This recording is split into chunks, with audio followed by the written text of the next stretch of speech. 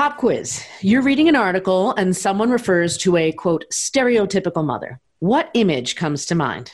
We're going to bet that the answer is not a Black, single, adoptive mother of two young children, which is why we're grateful to bring you a conversation with someone who is exactly that. Misasha, you and I are both mothers, and given that our show is called Dear White Women, chances are there are a number of you who are or would think about becoming a mother.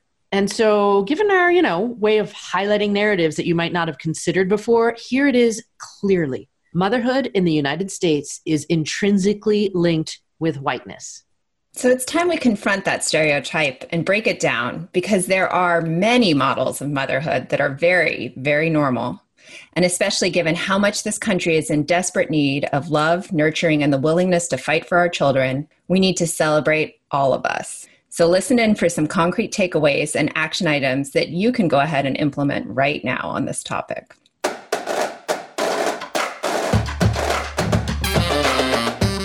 Welcome to the Dear White Women podcast, the show that eases you into uncomfortable conversations around race, racism, and how to be more anti-racist. We're your hosts, Sarah and Misasha.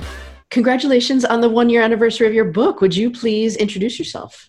Thank you. I am Nefertiti Austin, the author of Motherhood So White, a memoir of race, gender, and parenting in America. I have been writing forever. I'm the adoptive mother of an 8th grader and 2nd grader, and distance learning has just begun for both of them. And I already feel like I'm not going to make it. I love it. Let's just start with the truth.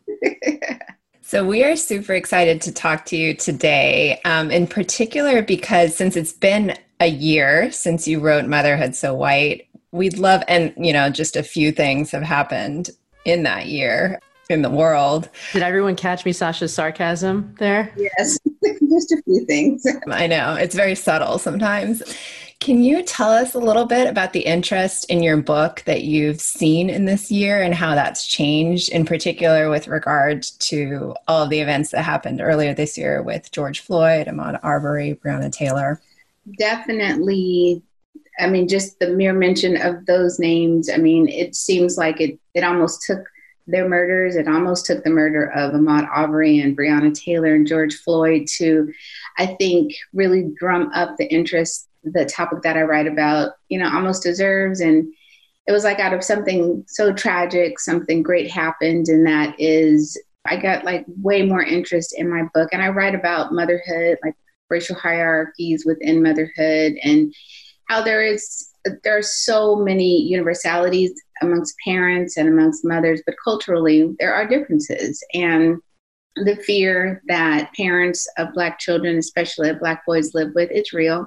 And I think everyone had an opportunity to feel that fear, especially the video of George Floyd. And towards the end, when he called out for his mom, I think that that's something that resonated with everyone. So I felt like it really gave my book and the topics, the things that I cover, a second look, maybe an opportunity for fresh eyes and a recognition that it is very important that white mothers, Latinx mothers, Asian moms, LGBTQ moms, that we really all come together, because at the end of the day, we want the same thing. We want to raise happy, empathetic children. We don't want to see our kids under the knee of an officer. And the likelihood of that happening for my son, who presents as Black, is significantly higher than a white mom's. So I would say the last 4 or 5 months really raised, I guess, the profile of my book as opposed to this time last year when it came out, and, definitely got a lot of attention, but significantly more late spring, early summer. I'm glad to hear that people were paying attention. And I want to talk a little bit more about what you think white moms, need to know about this difference. But one of the things that we noticed on the show, and the stats sort of backed this up, is that white families just in the last sort of month or so are focusing less on that difference. They're focusing less on racism. And I get that going back to school during COVID, it's crazy times right now, right?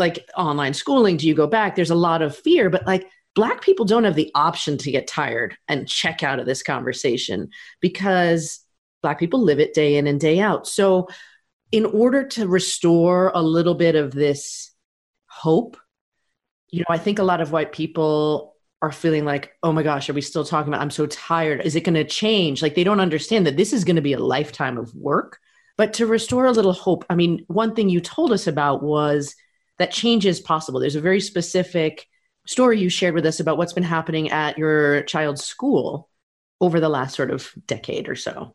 Yeah, so change is absolutely possible, but it does require commitment. I mean, people have to commit to and want to change. I mean, that's in any area of a person's life. And certainly the topic has cooled off for a lot of people, but for those of us who live it every single day, it hasn't cooled. So in many respects, sadly, it's business as usual. I would say the good news is I did see that Breonna Taylor's family was awarded $12 million. And, so for every week that a Black person has been, murdered by the police for whatever reason, someone's at least getting fired. Someone is being held accountable. It isn't happening as often and as swiftly as we need it to, but there have been, it feels like a little more retribution on our behalf. And like at my kids' school, for instance, we started this whole conversation about race and equity and white teachers teaching Black children and language and perception and microaggressions. All of those things started in 2012. And so it has taken almost a decade to really move the needle at, this one very small school in Los Angeles. And we're very proud of the work that we have done. But, but for the parents, and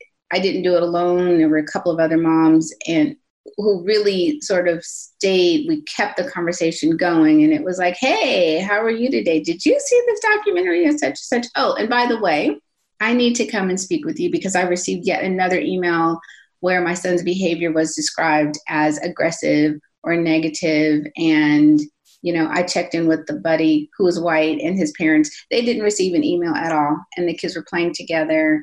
And the teacher's like, oh, ha, so-and-so was just being rambunctious and, being a little boy. But my child was not extended the same courtesy. And so much conversation, so many emails, so much went into that. But we were able to make that happen. And, we were super fortunate. Our head of school, he came around, white man, and he was slow, but he came right on around. We appreciate him a lot. And we did have allies. Our assistant head of school, white lesbian woman, she and I are very good friends. And early on, she was like, I understand. I hear you. Let's talk about it. What can we do to fix these things? So we came up with a lot of very specific, small sort of steps to pull the head of school and the parent body along. And so that's something we have to do, on the macro level as well, to continue to move the needle, continue to talk about it, even though people are tired of talking about it. Okay, we're like, well, the laws still haven't changed. So we're going to have to keep talking about it and people are going to continue to protest. And I love that the athletes are finally, more than just Colin. I was team Colin Kaepernick, years ago. I'm so happy to finally see the marquee athletes stepping up. We're not going to play tonight. We're going to wear these shirts with these names on it. And, what's the young tennis woman? She just, the critics complaining about her and she just continued to do her job and win. And so, we have to continue to bring it up. We will be that fly in the ointment until there is change. I loved what you said about, first of all, pop culture and people visible, like being able to use their platform. But if we take it back to one of the things you just said about that small change that was happening at school and having the ally, like if we assume that because we're talking about Motherhood So White, we're having a bunch of other mothers listening to this episode, could you give an example or a couple of examples of some of those, like that action plan that you did at your school that created some of that change? For sure. One example was with regard to curriculum. And when the fifth graders study colonial history, and so one particular afternoon I was asking my son, so what did you guys learn today? What did you talk about? And he said, oh, we were talking about the colonists and how the colonists planted all the crops. And I said, where? And so he was like, during pre-colonial time. So I said, well, where were the Native Americans? And he said, oh, they lived elsewhere. And I said, oh, well, where were the Black people? Where were the enslaved Blacks and the free Blacks? And he said, oh, they had run off. And I immediately fired off an email to the teachers. And I said, that may not be what you taught him, but that was his takeaway. And I'd like to see the syllabus. What are you guys actually covering? So when it was shared with me, slavery was nowhere in the curriculum. And so I said, well, how can you teach colonial America and not talk about how Africans were enslaved and brought to this country, forced to work for free to build this country? And they said, oh, well, we're really sorry about that, but some of the parents aren't really ready for their children to learn about that because, certainly it's very devastating and violent and so on and so forth. And so my pushback was, but we've been reading about the Holocaust for the last couple of years, and that's devastating and terrible. And 6 million people were killed for no reason other than, some idiot felt that they should be killed. And so, how can we fix this? And ultimately the solution was I was able to meet with the curriculum director as well as another head of school. And we were able to talk about ways to include discussions about enslaved people, how to talk about women, how to talk about Native Americans, all within colonial America, so that the kids got a more balanced understanding of what it took to build this country. And so when they read the Declaration of Independence, they're able to understand, oh, this too is a compromise document, and this is what was left out, and this is why the Native Americans are referred to as savages. And so that was implemented relatively quickly. So that's one very long example, but that was one thing that happened. Like, I love that because that is a very concrete example of communicating with your child and understanding what is actually happening, and then having a partnership with a responsive school overall who's able to see your point. And any one of us can do that. Oh, absolutely. And, I think most places are open to suggestion, and, that's certainly important. I have a friend who's working on her PhD, and she's writing about cultural humility. And ultimately, I think for white people, that's what it comes down to. It's not about guilt. It's not about making someone feel bad, but I think it is about being able to be humble and to be able to admit that, okay, there have been systemic, egregious wrongs that have been committed against Black people, Black women for, hundreds of years. And so let's go beyond, you feel bad, oh, that's terrible, to action, like real action. And it's being open to it. And it's more than, we had so many parents, wonderful people who said, oh, well, I'm colorblind, I don't see race, and I love everyone. And so, okay, but we all see color, and there's nothing wrong with seeing race. So it's also being able to admit what's problematic about saying that, and what's problematic about saying, oh, well, I'm not racist, as though that absolves each individual from their part. And so we all have a part to play. I just think we have to be open to stepping out there and to accepting, constructive criticism and action items. Is that part of it? The curriculum feels very specific and something that white parents can advocate for. Is that second part what you mentioned about white families saying, oh, I'm colorblind? Is that something like we would be having a PTA meeting? Like, how do you interject in those? Because I know I wouldn't get those emails where your child is called aggressive. Like, those are very family specific. What other big things can we do as non-Black? Well, okay, so even though you wouldn't receive that email, what you can do is empower your child. And okay, so if the kids are playing together, let's say, and because kids see stuff, and if your child notices that my child, they're both doing the same thing, but my child gets in trouble for it, then, the likelihood of a child standing up to a teacher, I wouldn't suggest that. But your child can come home and say to you, Mom, August and I were playing together, and I'm the one who pushed the truck, and when the teacher said not to, but August got in trouble. And so, this is what happened at school. And then you can contact the teacher and say, it is my understanding, or you can contact the Black parent and say, hey, this is what I heard. Is this correct? And you can say to the teacher, my child admitted that she was wrong. And she said that, her Black friend or her Asian friend or whomever was punished for it. And, what is that about? And so from person to person, from white person to white person, I don't know how that conversation goes, but often the teacher will be far more responsive to you than they will be to me, because to me, they're going to feel sometimes on the defensive, like I'm questioning their authority, or I'm being sensitive because it's my child. So if someone else says, oh no, I noticed the same thing and I saw that and I'm calling you out on that, Miss So-and-so and Mr. So-and-so, I think the teacher would be more likely to consider how punishment is meted out the next time. So that's also something. And, other things, I've been thinking a lot about, distance learning and the digital divide. And, it's heartbreaking to read about what's happening in the public school, or what's not happening, I should say. And, another concrete step a person can take, whether or not your child attends your local school, is to offer services. If you could volunteer, a half a day a week or a day a week just to troubleshoot for tech. A lot of people take for granted that, you press the button, Zoom comes up. Not everyone's able to do that. And so those are ways to, I think, begin to close some of these gaps within communities and between groups as well.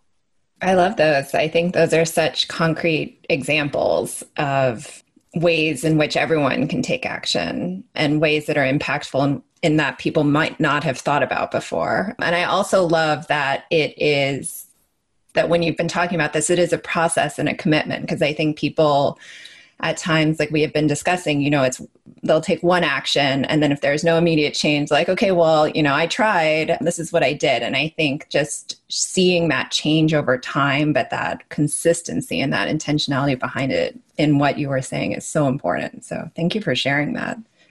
So, we've sort of jumped way into, it's been a year since you wrote the book. Let's talk about all these things. So let's actually talk about your book.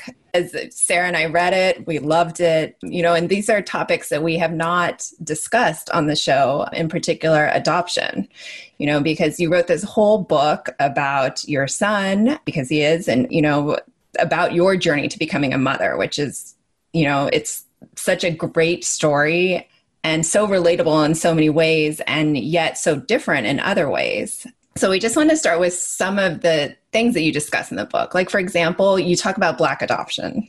And that was a term that, is unfamiliar to a lot of people, and versus what we consider traditional adoption. The air quotes. Feel the heavy air quotes that I just did.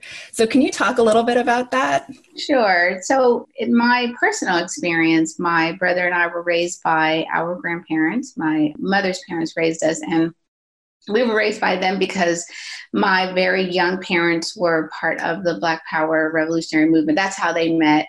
And, as radical as they were, they also indulged in drugs. And unfortunately, both of them had drug addictions. And so over time, it definitely splintered our family. And with my father going to the penitentiary, my mother went to drug rehab. So that really just kind of left my brother and I. And so we were back and forth with grandparents for a number of years. And then finally, I think I was 9, we went to stay with them, like officially, like forever. And so we didn't go into foster care. There was no lawyers, nothing like that. It was essentially a family decision. And I think I have like one paper somewhere I saw that my dad gave my grandparents guardianship of us, but we saw our parents. And so my mother did eventually move out of state, but we had a relationship with our parents. So basically, Black adoption is just that. It is an informal family configuration. Typically, it's grandparents who are raising grandchildren or nieces and nephews and cousins. And it's a group that's typically related by blood, but not always, because we also take in neighbors. It's a known person. If there's a child in the neighborhood who needs a home, and, we still want to maintain a connection to that child. We want the child to feel known and loved and cared for. Then that child might go with a neighbor or a church member or maybe even a teacher. And so it's just essentially sort of skipping the judicial system, because, of course, Black people have a very tenuous relationship with the judicial system, and fears, of course, that if we go and say, hey, I'm struggling, I've got this drug addiction, or I'm unemployed, or anything that's happening, I'm too young, I'm not ready, that we'll never ever see the kids again. And unfortunately, that has happened too many times. And so that is basically, that's Black adoption. Just come on in here. I got you. I'll take care of you. And the kids maintain a relationship with their biological parents, their birth parents. And so, my parents, eventually they were like siblings. So, like I said, my mom had moved out of state. My dad was in and out of jail my whole life, but very close with my paternal grandparents and my cousins. And so it was sort of like an extension of, okay, it's my brother and I, but then, my dad and my uncle, my cousin, it was like we were all siblings. There's so much to unpack there about the psychology of it. My mom was adopted by her family when she was like 4 or something like that. And I'm like, oh, I would love to talk to you about the psyche of that at some other time. But, so we talked about Black adoption just now, but you have that other layer of being like, you then didn't do a Black adoption. You went through the official channels to adopt. And so can you talk a little bit about not only what it was like for you to do what's not traditional, again, that air quotes, in the Black community by going into the official system, but also as a single woman? Okay. Well, I definitely broke ranks by going outside of my family and my community to adopt. So it really makes me an outlier, among Black people. So Black people do adopt. So that's like number one. But I went outside of my family because there weren't any children to be adopted. I mean, everyone had a home, everyone was accounted for, which was a good thing. And so then that meant my desire to adopt. So my options changed. So that meant I either went foster care, the public foster care route, or I went private or international. And so I chose to go the public foster care route for a whole bunch of reasons. The biggest influence was my best friend is adopted and she's an adoption social worker. So I had been hearing stories about, children in foster care, and I taught kindergarten, first grade for like 15 minutes. And so like a third of my class were foster children. So I had an up close, view of what that looked like. And so I think it was always sort of simmering in the background for me. And then my own upbringing, I don't think I put the pieces together though until I was actually writing Motherhood So White, that I really understood that my own upbringing set the stage for me to grow up to want to adopt. I mean, I certainly wanted to be married and have a family the traditional route, but there really wasn't much about me that was ever truly traditional. So it makes me laugh sometimes to think that I thought, oh yeah, I'll get married and I'll have 2.2 kids and we'll have a dog and maybe a cat or maybe a bird and a white picket fence. It's like, why? Why would I think that? So of all people to adopt, my family certainly was like, oh God, don't do that. And they had their own fears around children in foster care and who they were. And I just thought that was so funny because of anyone to adopt, it would be me. And it was the best course of action for me. It was a choice for me. It wasn't a consolation prize. It wasn't like, oh, I'm not married, so I guess I'll adopt. It wasn't like that. It was, oh no, I really want to adopt. I want to make a difference in the life of a child. And then it ended up being 2 children. So I love that. You mentioned a few things just now that also fire off a couple of questions. You mentioned the assumptions people make about the children who are in the system. And in your book, you mentioned this difference between what people call like the alcohol babies, the crack babies. Like I had no idea also that alcohol causes more damage to children than parents who are addicted to other types of drugs. Now that you've been through this process twice, can you talk about that misperception and some of the other common misperceptions people have about children who are in the system? Well, the children who are in foster care are there mostly for neglect and abuse. Those are the biggest reasons. And so, but for whatever reason, I don't know, it's like, oh, the kids in foster care are there because nobody wanted them. Okay, well, most people want their babies. I mean, so, okay, that part's not true. And there's also a stigma that there's something wrong with the kids, that they are slow, they've got all of these behavioral problems, they'll grow up and they won't amount to anything. And, just any negative thing you can think of. And those, of course, are not true. Will the children present with issues? Most likely, of course. And, it's a very traumatic thing, even for infants, to be removed from their families. And so even if they don't remember it, but the biggest equalizer is a stable, loving home. That is the biggest equalizer. And wish more of that messaging was out there, because instead, at least Los Angeles, I think once a quarter, the LA Times does a hit piece on the foster care system. And it is problematic, that's true. But the kids are not necessarily problematic. And I think there just needs to be more positive messaging around who the kids are. And for the children who are fire starters or do act out sexually, that sort of thing, there have to be more resources in place to support those kids, because they don't have to stay that way, but they need help. They need therapy, and they might even need, meds to help them learn to control their behavior, help them deal with the trauma and the loss that they experienced. And so I just think that people forget that the children in foster care have suffered, trauma, and they have suffered loss. And I think if more people remembered that, or even knew that, there would be a lot more empathy towards those kids. Okay, so crack babies. So when crack hit, the 80s, I guess, 80s, 90s, what have you, devastated communities, that's for sure. And so there were, a surge in children who went into the system. And many of those children were drug exposed, not necessarily drug addicted, but they were underweight, and sure, they had some challenges, but there have been so many studies that have shown that those same kids who were placed in loving, stable homes, like by third or fourth grade, you couldn't tell the difference between the kids who were born into, safe and stable homes and who had not gone into the system. So that was definitely fascinating.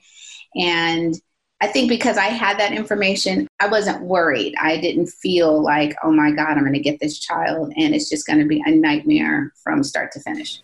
I really think that distinction is important, because I think people think about the system, right? The foster system as one unit, and to focus on the children and the individual needs of the children and how the children get in the system and how each individual child is, I think is such an important focus. And so I'm really glad you talked about that. And that's something you learn when you go through the classes, through the parenting classes. I mean, they definitely teach that.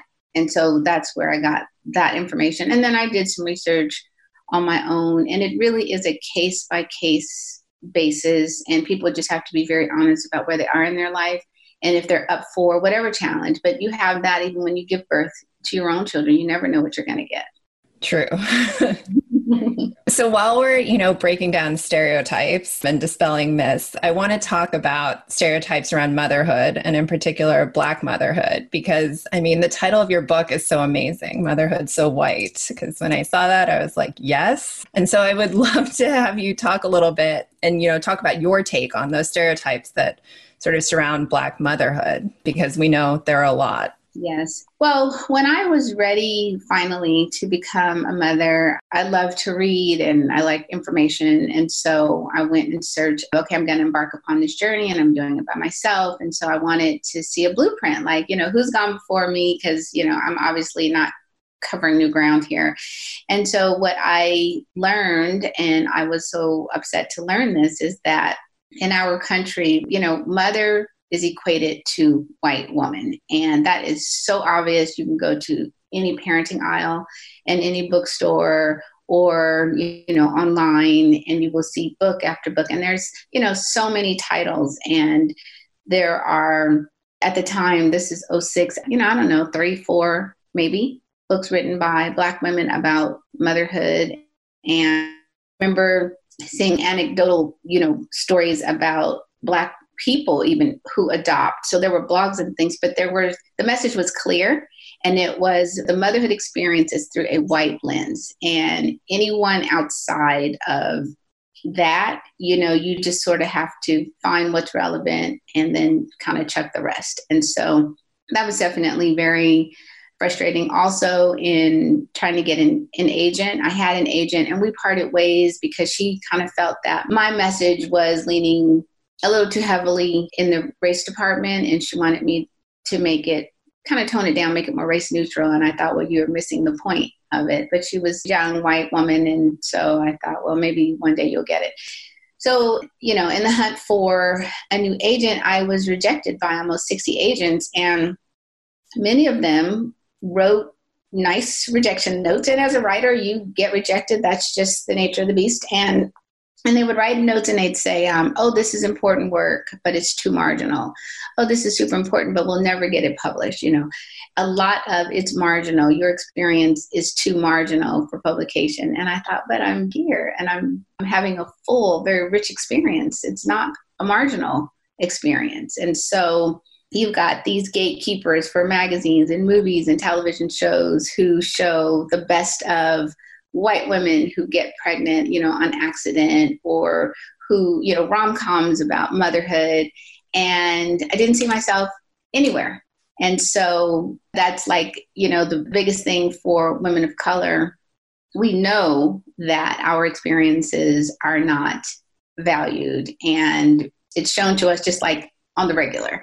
And so that was, the impetus behind the title of the book, and definitely became the impetus for writing the book, because I wanted to see myself on the page. I wanted to see my motherhood experience on the page, because it was definitely and still sorely lacking. I mean, there are a few more books now, but in the whole parenting canon, there aren't very many books that focus on differences within motherhood. So I'll give you, one specific example, and I write about this in my book. So there was a very popular TV show in the 90s, Murphy Brown, and, it was an oops pregnancy, and she decides to keep her baby, which was fantastic. It's her choice. And that was celebrated. And yet, we knew as Black women, let's say at the height of the Cosby Show, because they were on around the same time, if, any of those girls had gotten pregnant, the show, I don't know that it would have survived that, because these girls were Black. But when the white woman did it, then it was something like, oh, wow, she's strong, she's fierce, she's badass, she's all of these things. But when Black women do it, it's like, oh, but that's what you guys do. There's nothing different about this. Why would this be special? And yet it's the same thing. I mean, it's still being a single mom and accepting all of the responsibility that goes along with being a single parent. So, yeah, I mean, I think that about the single parenting is really interesting, because I read a meme that said, so many people diss single moms, but why are you beating up on the parent who stayed and the parent who's giving this nurturing? And it flipped that paradigm. But I know it's not your lived experience per se, but, in our pre-call, we talked about the stereotypes around the lack of engagement of Black fathers. And it's such a stereotype. And there's really cool, efforts done on social media now to talk about and celebrate Black fatherhood. But do you have thoughts around that? Yes. Well, I just think that it goes back to, systemic racism and stereotype. And it goes back to, we're going to paint in very broad strokes. We're going to take a group of people and we're going to stick with, these are all the ways in which they are second-class citizens. These are all the ways in which they are less than. And this justifies mass incarceration and police brutality and subpar education for their children, and, on and on and on and on and on and on. And so I think, eliminate Black men from the parenting conversation, to make it seem as though a single Black mother means that there's no father around, just reinforces negative stereotypes about Black people. And most often that is not the case.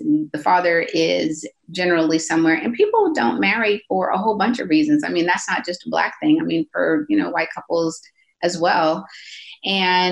But, we do have higher rates of incarceration, and we do have higher rates of, lack of education and unemployment and so on and so forth. But even with those things, Black men tend to be very present in their children's lives. And so I like seeing more of that, and way more pushback of Black women saying, hold up, my children's father, we might not be a unit, but, he is here for his children. And like in my kids' case, they don't have a father in the home, but we have so many men around us who are very supportive and very loving towards my kids. And sure, they don't call them dad or daddy or what have you, but they call them uncle, or even if they call them Mr. So-and-so, if they need something, I can say, okay, call so-and-so for this, or I can get on the phone and say, hey, can you talk to him about this? Or would you be willing to, kind of stand in for,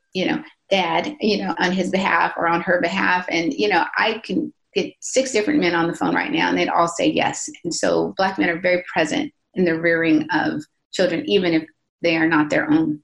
What I'm hearing consistently through this is something that I personally hold dear, which is that power of community, and that we're in it together, and that we are happier and healthier as human beings if we create those relationships that we can lean on, that are really authentic and are supportive and are loving.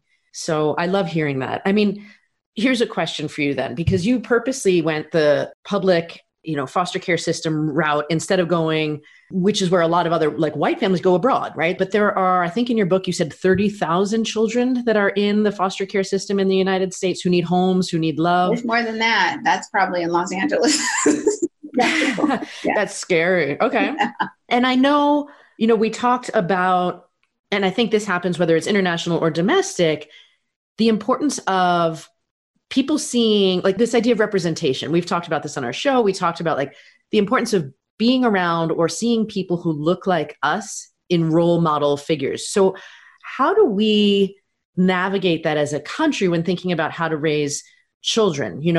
What does a white family need to think about when they're raising Black children or across cultures? And how do we do that? And this other layer is how much. And I'm curious, Misasha, what you think too. You are a white presenting or a non-Black mother to Black presenting children.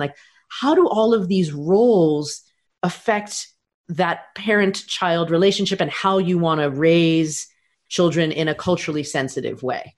That was a really long question. Well, there's transracial adoption is super popular now, largely because many of the international places where folks were adopting from, like Ethiopia, have closed. You can't, I don't know. I know for a while, Ethiopia was no, no more. So I don't know what's happening now. But so people have turned inward, and naturally it's significantly cheaper to adopt domestically. And the children who are available most often are children of color, sibling sets, that sort of thing. So number one is to acknowledge that your child is of a different race than you. And so often white parents adopt children and they say, well, I love them and love conquers all and it doesn't matter and I'm just going to love this through them. And then they move them to very all white environments thinking that, we live out in the country or we're in the suburbs and this is good for all of us. Well, it might be good for you, but that might not be great for your child of color to be the only Black child in all of 3rd grade or the entire school. And so it's acknowledging that you have adopted a child of color. And then it is really doing your homework and getting to know that child's culture, because it's important and it's significant that you know things about the child's culture. So if you adopt a Latinx girl, you need to be saving your money because at 15, she should have a quinceañera. I mean, that's part of her heritage. And if you adopt a Black child, make some Black friends because you will have questions. I mean, we have questions about hair and, taking care of their skin. And these seem like really minor things, but they're really important. And as they get older, it becomes more important. And so you have to step out of your comfort zone, take them to the Black barbershop. You can't cut their hair. Take them around their people. They have to be, maybe not every single day, but find a little league team that is, it may not be an all Black team, but it could be a racially diverse team. And, make sure the coaches or the teachers reflect back what the child sees, because you want the child to grow up seeing people in authority who look like them, because then they see what's possible. But if they're in an environment where everybody is white all day long, all the time, it really sends a message that, well, I am marginal because I exist over here in this very small space. And there isn't anyone around me for miles who I can, with whom I can relate. And so that's really important that people step out of their comfort zones. And with the transracial adoption community, oh my God, there's camps and there's books. There's so many things that are geared towards white families that Black parents who adopt don't get. And so the resources are in abundance. There's really no excuse for people who adopt children of color to not have at least the beginning, the seeds of how to get started.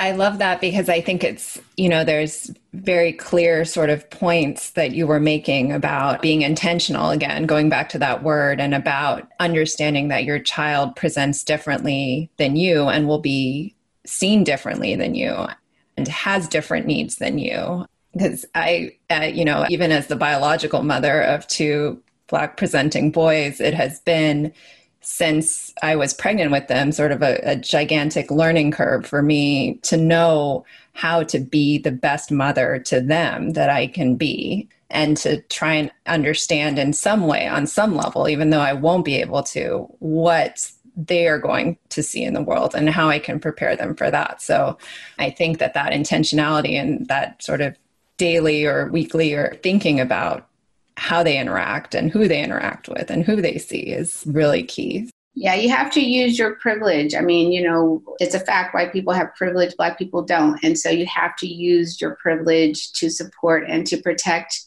your children. And you have to teach them about their race, about their history. That's important. They know who they are. And it doesn't take away from, how much they love you. And it doesn't take away from your relationship with them. It's information that they definitely will need, because once they are away from you and, the police, the teacher, the coach, the grocer doesn't see their white mom or white dad, they will be treated accordingly. And so that's very important that you are able to, if you live wherever you live, to let it be known, hey, those are my kids, that's how you use your privilege. And when they go to school, you let the teachers and everyone know those are my children, so that people are very clear. Oh, those are her, and people will, they will pause before they say certain things or before certain things are done, because they will know that, not only is Mama Bear going to show up, but she's going to use her privilege to show up. And that's key.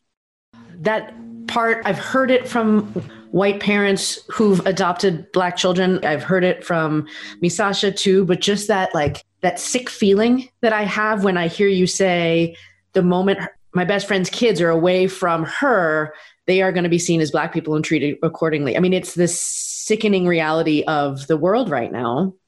And that's why we want to keep fighting, to go full circle back to the beginning of our conversation. That's why this is a process. That's why we don't give up. This is why we keep working on the small things, on the big things, on the internal, on the systems, and we can't give up. No.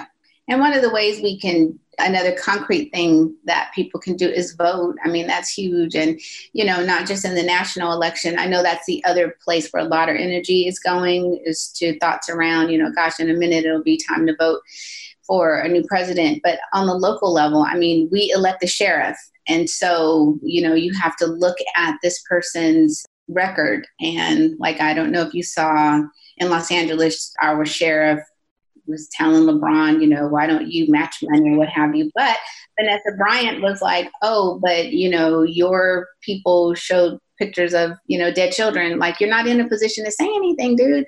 And we vote for the district attorney, and we vote for the mayor, and we vote for the county supervisor. So there are many concrete things that Black and white people can do, but definitely white people can do, is show up at those city council the public meeting, show up, raise your voice, send an email, get on the phone, and you can talk about the inequities in education or law enforcement or whatever the case may be, because you will be heard.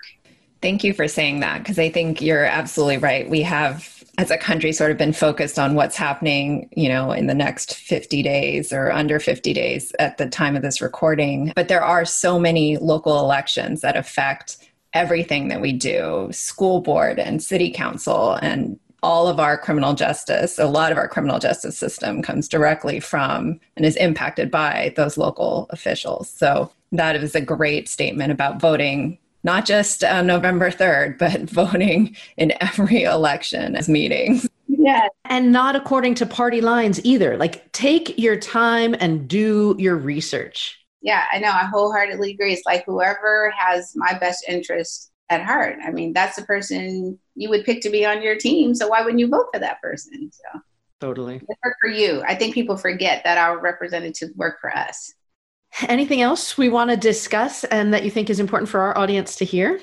Well, I want to thank you guys for having me on your show. I hope that, some of your listeners their interest will be piqued and that they will pick up a copy of Motherhood So White. And, in addition, of course, to talking about race and things with regard to school, I tried to be as transparent as I could about my many mom fails. And, because again, the truth is we are more alike than we are different. And I hope that you guys, and I'm sure you will, continue to have a diverse guest on your show and to expose your audiences to different opinions and experiences, because, for some of your audience members, this might be the place where they encounter a diverse perspective, for the first time, and that's fine.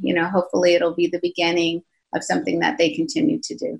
That's awesome. And we hope so. So we want to thank you. And for those listeners who want to pick up a book, want to read more about you, where can they find you? Motherhood So White is available wherever books are sold. And you can find me on Twitter and Facebook at Nefertiti Austin, or Instagram. I am Nefertiti Austin, and I have a website, www.nefertitiaustin.com. And as you guys know, if you write to me, I will respond. So yes, she truly is an amazing human being, folks. She is not just one of those people who disappears into the social media ether. Oh, yeah. I love that. I really appreciate your time. Thank you so much for being here to share this conversation with us and these perspectives with our audience. Thanks for having me. If you love what you're hearing, subscribe to the Dear White Women podcast so you don't miss any of our anti-racist, identity-affirming episodes released every Wednesday. Shows that seek to show that we as humans rise by lifting others. Support our Patreon, which allows us to keep making work that highlights different narratives that help us broaden our horizons, including a new monthly virtual community centered around book studies. Want to follow us on social media? We're at Instagram and Facebook at Dear White Women Podcast, and we're on Twitter at DWW Podcast. And of course, we'll be sending out vital info and opinions via email, which you can sign up for on our website, www.dearwhitewomen.com. Thanks for being part of the conversation.